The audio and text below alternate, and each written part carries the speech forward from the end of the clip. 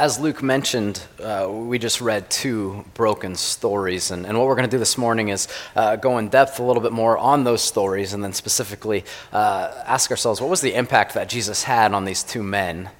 And then what was the natural result? What was the fruit of Jesus in their lives? Verse 19:1 says he entered Jericho. Verse 18:35 that Luke read said, as he drew near to Jericho, speaking of Jesus. So we start our story with a blind man. With a blind man sitting or standing or doing something on the side of a road. And this wasn't the first time that he's been there. He's been there over and over and over again, day after day after day after year after year. People would have recognized him because they've been on the road multiple times too. And this blind man is just sitting there doing what he does, begging for money. This was a great place to do so. There was a lot of industry and commerce and money passing through Jericho. So to be out on the outskirts of the city was prime place for him to receive money from people. As he's sitting there in the normal stuff of his day, he senses something different. And he asks the question, what's going on? And someone responds to the blind man on the side of the road and says, Jesus of Nazareth is passing by. His response is pretty astounding in my mind. He just yells out, Jesus, son of David, have mercy on me. And the crowd says, shut up. This isn't about you. And he doesn't care. He cries out again, Jesus, son of David, have mercy on me. Jesus, son of David, have mercy on me. The crowd gets irritated, but all of a sudden, Jesus stops. And Jesus approaches this man, and he heals him. And in that moment, this man's life is transformed. He now has sight physically, but then spiritually and in all of life, he decides to make this decision to follow Jesus into Jericho and to begin to follow Jesus with his life. We learn a couple things about what was going on in Jesus' life in this story. First, we recognize that at this point, Jesus is already famous. Jesus was already known for doing healings and performing miracles. That's why the blind man cries out immediately. There's this anticipation and excitement about this Jesus guy. Culturally, we need to understand that every father at this time would have told his children that one day God is going to send a Savior. One day God's going to send a Messiah, someone, the one, to fix everything, to make it right, to restore it from broken to beautiful. And generation after generation, dad after dad after dad after dad would tell his children this, and they were longingly waiting and in anticipation of the one to come, of the one who would be a blessing to Israel. And people are starting to talk. People are starting to wonder, could it be Jesus? Could he be the one that they're hearing all of these things about him, and then he's on the road, and this blind man cries out. He can't see. They know that. They've passed by him multiple times. And then, in a few moments, this blind man can see. And this Jesus, who people are wondering about and questioning and just hoping that he might be the one, all of a sudden the hope is justified to an extent. The anticipation is building, and it's in that context, with that sense of excitement, that we jump into the story about Jesus and Zacchaeus. 19:1 says, he entered Jericho and was passing through, speaking of Jesus. And behold, there was a man named Zacchaeus. He was a chief tax collector and was rich. So this gives us a little bit of background information on Zacchaeus. What's his story? Well, he's rich. Why? Because he's a tax collector. How does the tax collecting system work at this point in time? Well, the Roman Empire would sign a contract, would designate someone, the tax collector, to collect money for them. They'd specify a specific amount of money that person was responsible to obtain and then to give to them. And here's where the deal gets kind of sweet. The tax collector can then decide whatever salary he wants. All he has to do is claim that the Roman Empire wanted more and keep the difference for himself. Setting your own salary is not a bad gig. The only issue is the more he wanted, the more it required him to take from someone else. So the richer and wealthier that this man Zacchaeus becomes, there's a direct correlation, and the more he's hated and despised. Though he was wealthy, there's a good chance he's broken. There's a good chance he's hurting and alone. He was a chief tax collector and was rich. And for some reason, he was seeking to see who Jesus was. He's heard about the hype, the excitement, the anticipation. But on account of the crowd, he could not because he was small in stature. So he ran on ahead and climbed up into a sycamore tree to see him, for he was about to pass that way. Luke, the author of the Gospel, Luke, who's writing this story, is known for really giving a lot of detail and trying to be historically accurate to present an accurate portrayal of the life of Jesus. I love the fact that it includes that there's this little rich short guy. I'm not sure why it's relevant to the story, but we read that he wants to go see Jesus, so he runs up and he's looking at the crowd and he's like, can't see him, so he's going to sprint ahead. He finds this sycamore tree and he does what all short little rich guys do. He climbs up into a tree. He says, I'll just watch from here. He's sitting, he's waiting in his balcony position, and Jesus starts to come up. And Jesus is approaching, and the crowd is with him, and so is the anticipation. And then there's this crazy moment where it's like the whole world takes a deep breath and just stops. And Jesus stops everything, and that means everyone else stops everything because they're there for Jesus. And he looks up into this tree, and he sees Zacchaeus. And he cries out, Zacchaeus! And in a millisecond, I think a whole lot of things happen. This is my personal speculation, but if I'm Zacchaeus at this moment, I'm panicking.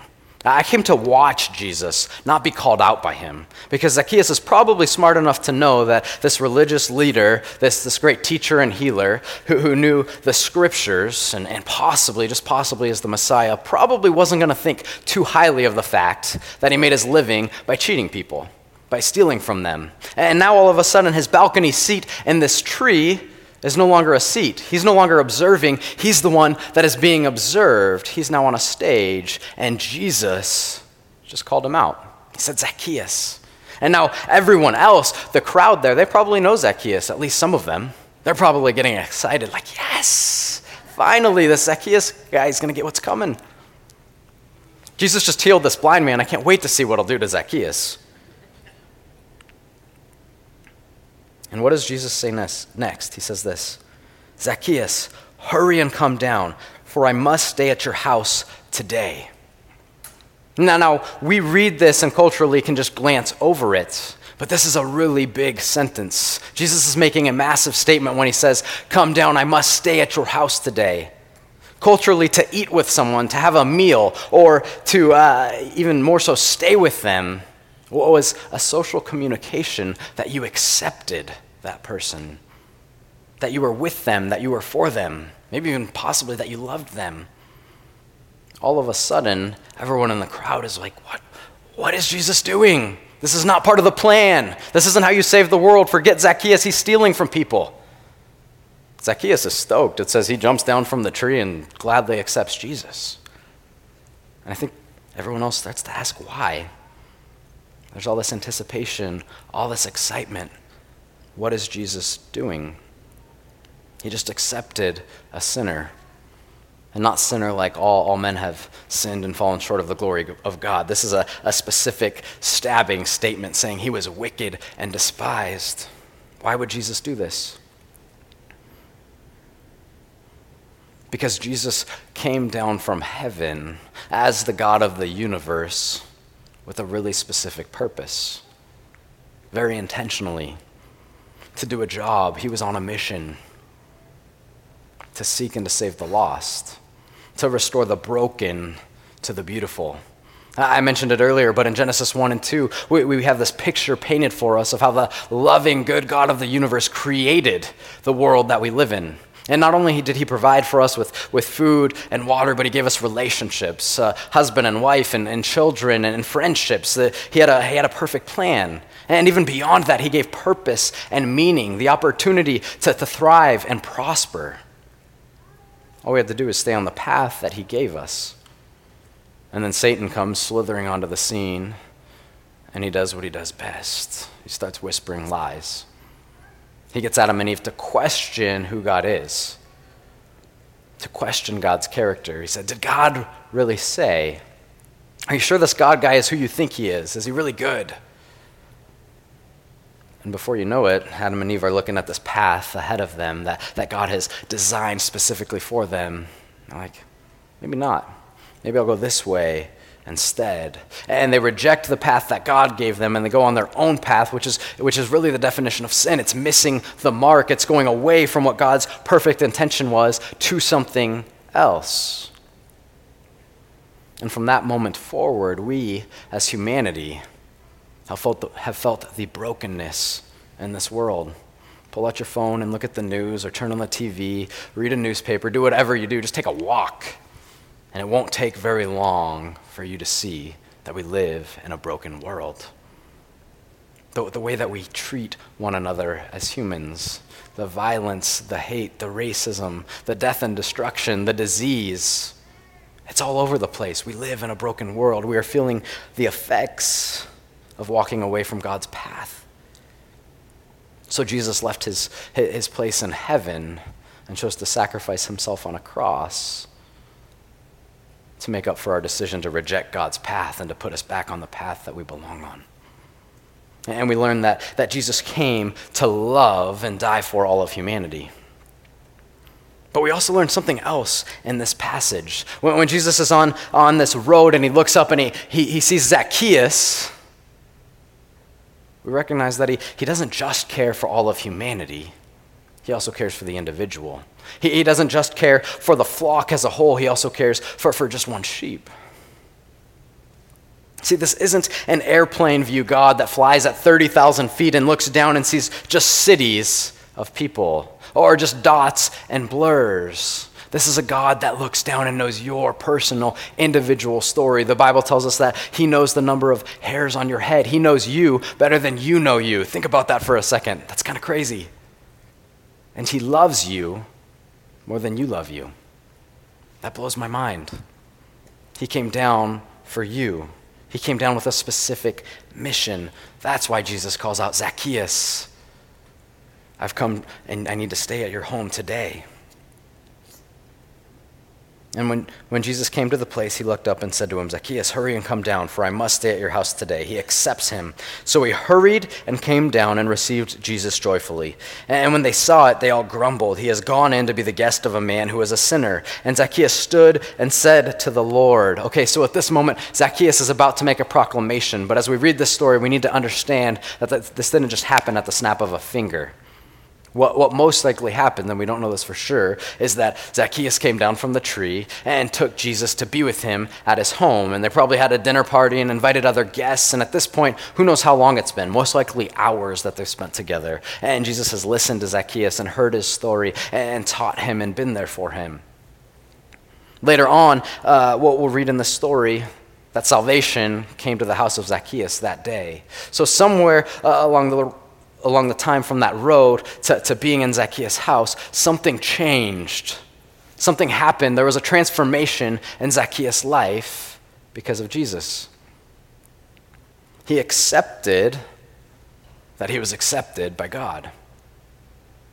He recognized that this wasn't about him, that he had the privilege of being a character in God's story, and that he didn't need to be the main character in his own story, and that it was better that way. The Bible tells us here that Zacchaeus got it. And then something pretty incredible happens when Zacchaeus is about to make this next proclamation, because we see in this story the firsthand result, the fruit of someone experiencing the love and restoring power of Jesus in their own lives. Look at Zacchaeus' response to that. He looks to Jesus and says, "Behold, Lord, the half of my goods I give to the poor, and if I have defrauded anyone of anything, I restore it fourfold." Understand that there were scriptures, kind of like our Bible, but it was more like half of it for them, that people culturally read at this point in time. And in those scriptures, for us it's the Old Testament, there were specific laws saying if you cheated someone, what you were required to give back. This idea of restitution. And Zacchaeus gives not only half of his possessions to the poor, but then 4 times anything he defrauded back to those he had stole from. That is way above and beyond what was required. So it begs the question, why? Why did Zacchaeus do this? Why would he give so much? What was it about justification? Was it about equality? Was it about making right his wrong? Or maybe being spiritual or doing a good deed? I don't think so. I think he probably would have just given the amount he needed to give. But instead, we see a heart change. We see a total transformation. We see a response to the love of Jesus. And that response is that Zacchaeus began to see people for people. Before, they were just a means to his income. All of a sudden, he recognizes that that is someone that God created with a story. And Jesus came down from heaven to restore my broken story to something beautiful. And now I have been called to do the same. Jesus' response to Zacchaeus is this: today salvation has come to this house, since he also is a son of Abraham. For the Son of Man came to seek and save the lost. There's this family analogy there. That Zacchaeus has now been accepted into the family of God. That means that he's provided for, that he has salvation, that he is right with God again because of what Jesus has done. But it also means that he's commissioned to join God in his mission, which is to seek and save the lost, to take the broken and to do our part, whatever we can, to restore it to beautiful, like God's original intention was. The Son of Man came to seek and save the lost. We see in this story a first-hand account of what happens in a person's life when they experience the love of Jesus. And I think sometimes if you're a person in this room who has been in church a long time, or you've been a Christian a long time, or you've done a lot of Bible studies or a prayer or spiritual things, we have a tendency to think, you know what, I've kind of moved past this. But we don't move past the gospel. We don't ever move past our broken story and recognizing that God restored it to something beautiful, and that day after day we have the privilege and calling and commissioning to join God in that mission. That's what Zacchaeus does here. I want now to take a minute to break down this idea of seeking and saving the lost, and what is our role as followers of Jesus in that. Let's talk about seeking first. It's just about opening your eyes. It's just about walking around with a different perspective and lens and recognizing people for people. Notice a few times in Scripture, Jesus sets this example. What did he do with Zacchaeus? When he had him on that tree and all these people that hated him are looking at him, did he condemn him? No. Did he yell out, Zacchaeus, what in the world is wrong with you? Figure it out. Get a hold of it. Stop doing that. No. He said, I accept you. I'm here for you. I'm going to stay with you. With the blind man, when this crowd is around and Jesus has this opportunity to be a healer and to set himself up as the Messiah and have this big important moment, does he walk up and say, let me help you, be healed? No. He says, what do you want me to do for you? He asks a question, and then he listens. Or with the woman who was caught in adultery, Jesus didn't condemn her, though others were. He said, I'm here for you. I'm for you. I'm listening. He comforted her. Love doesn't start with fixing. Love typically starts with listening. And that's what we're called to do. Love doesn't start with fixing. Love typically starts with listening. So as we embrace this commissioning, joining God in his mission of restoring the broken to the beautiful and seeking and saving the lost, the first thing we have to do is just open our eyes and look around and see people's broken stories. And God's probably not calling you to fix them right away, but just to listen, to start loving in that way. It always astonishes me when I'm flying in an airplane, and I don't know what else, I guess you could fly in a helicopter, but anyway. When I'm flying in something in the air and I look down and I see a city, especially at night, and you just see cars and homes and massive neighborhoods and thousands and hundreds of thousands of people. And that can be beautiful, but then to zoom in mentally a little bit more and think, there's hundreds of thousands of people with stories. with a foundation of a broken story, just like I have. When I'm on the freeway and all of a sudden the cars next to me become people that God was willing to die for because he loved them, with stories rather than just some idiot that cut me off. At the grocery store, the person checking me out is a real person with a real story that God loves. The same thing is true of the person that's bagging the groceries at the bank, shopping, wherever you're at. You are surrounded by people with broken stories who are loved by Jesus, so much so that he was willing to die on a cross for them.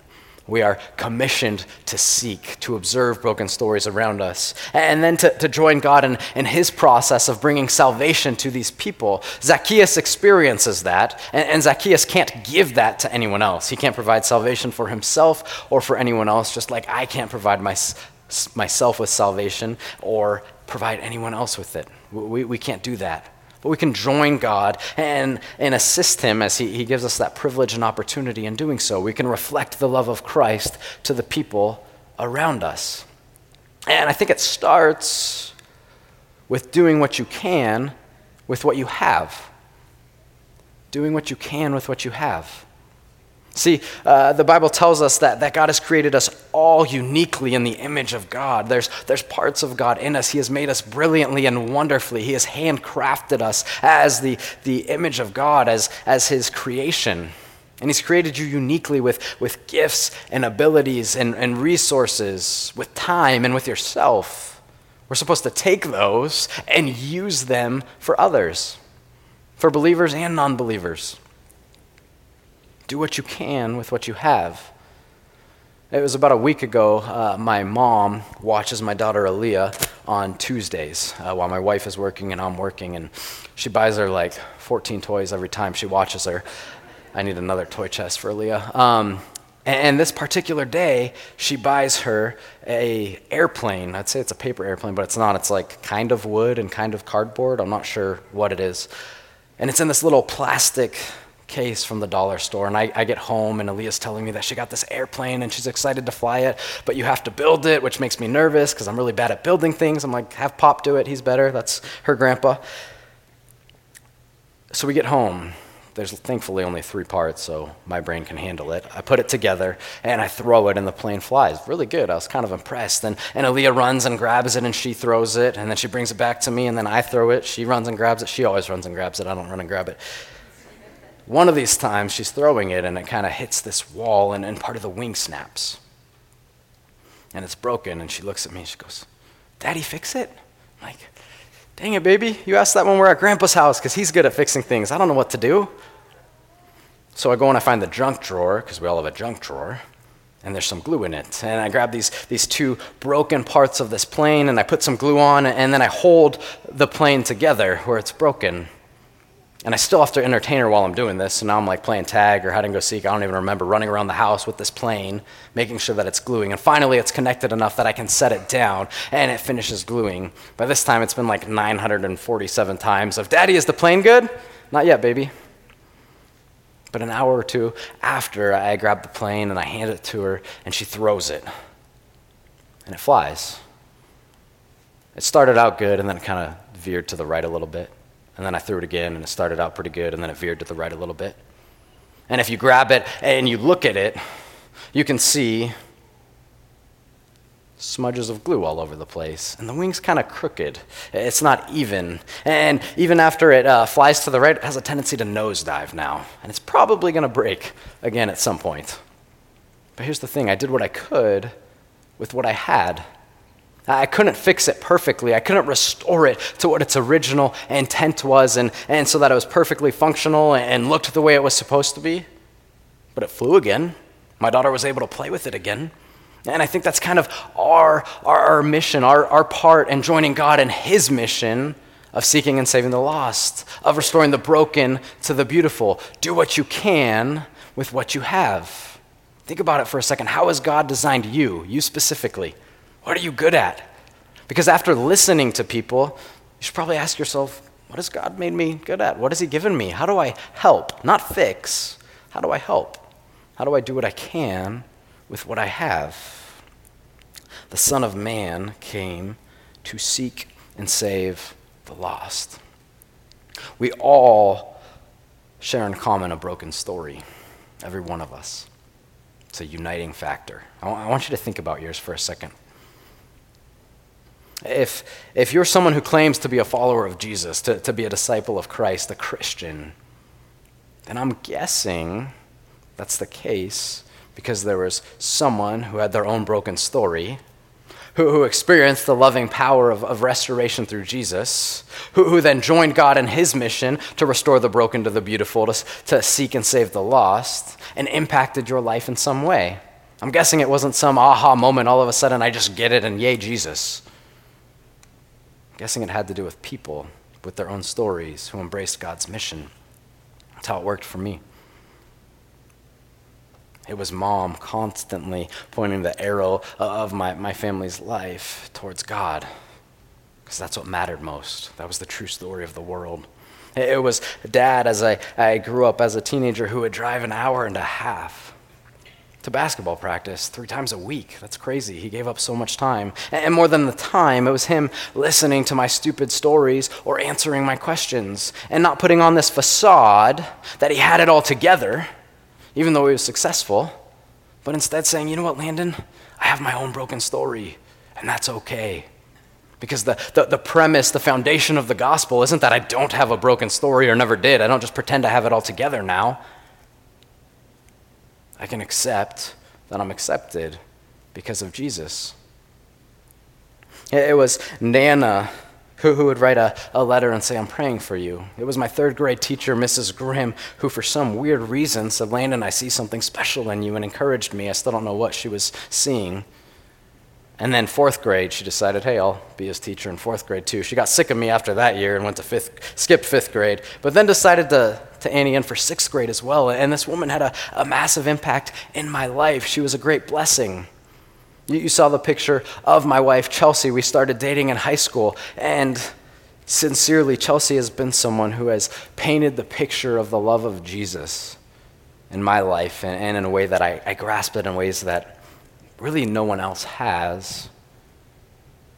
She reflected the love of Jesus through forgiveness and love and support while God was in the midst of bringing me out of this journey and fight against pornography. And I sat there and I couldn't grasp, how could she love me? How could she love me? Why would she love me? But she did, and she was there for me. She was reflecting the love of this Jesus who was restoring the broken to the beautiful. She was doing her part. It was my friend Bob, who's 30-something years older than me, and when I was going through a massive struggle with anxiety to the point where I could barely function, though he had his own wife and family, and there's a big age difference, he'd take my calls at 3 a.m.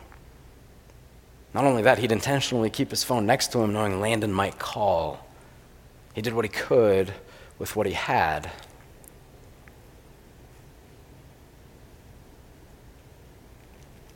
What's your broken story? Maybe you're sitting in this room and you're still stuck in that brokenness. Maybe that's all you know. Maybe it seems like there is no hope, that you aren't loved and that you're not accepted, definitely not by God. And to that, I want to say, first of all, you are loved and deeply loved. And second, there's a guy named Satan who absolutely, wholeheartedly despises you.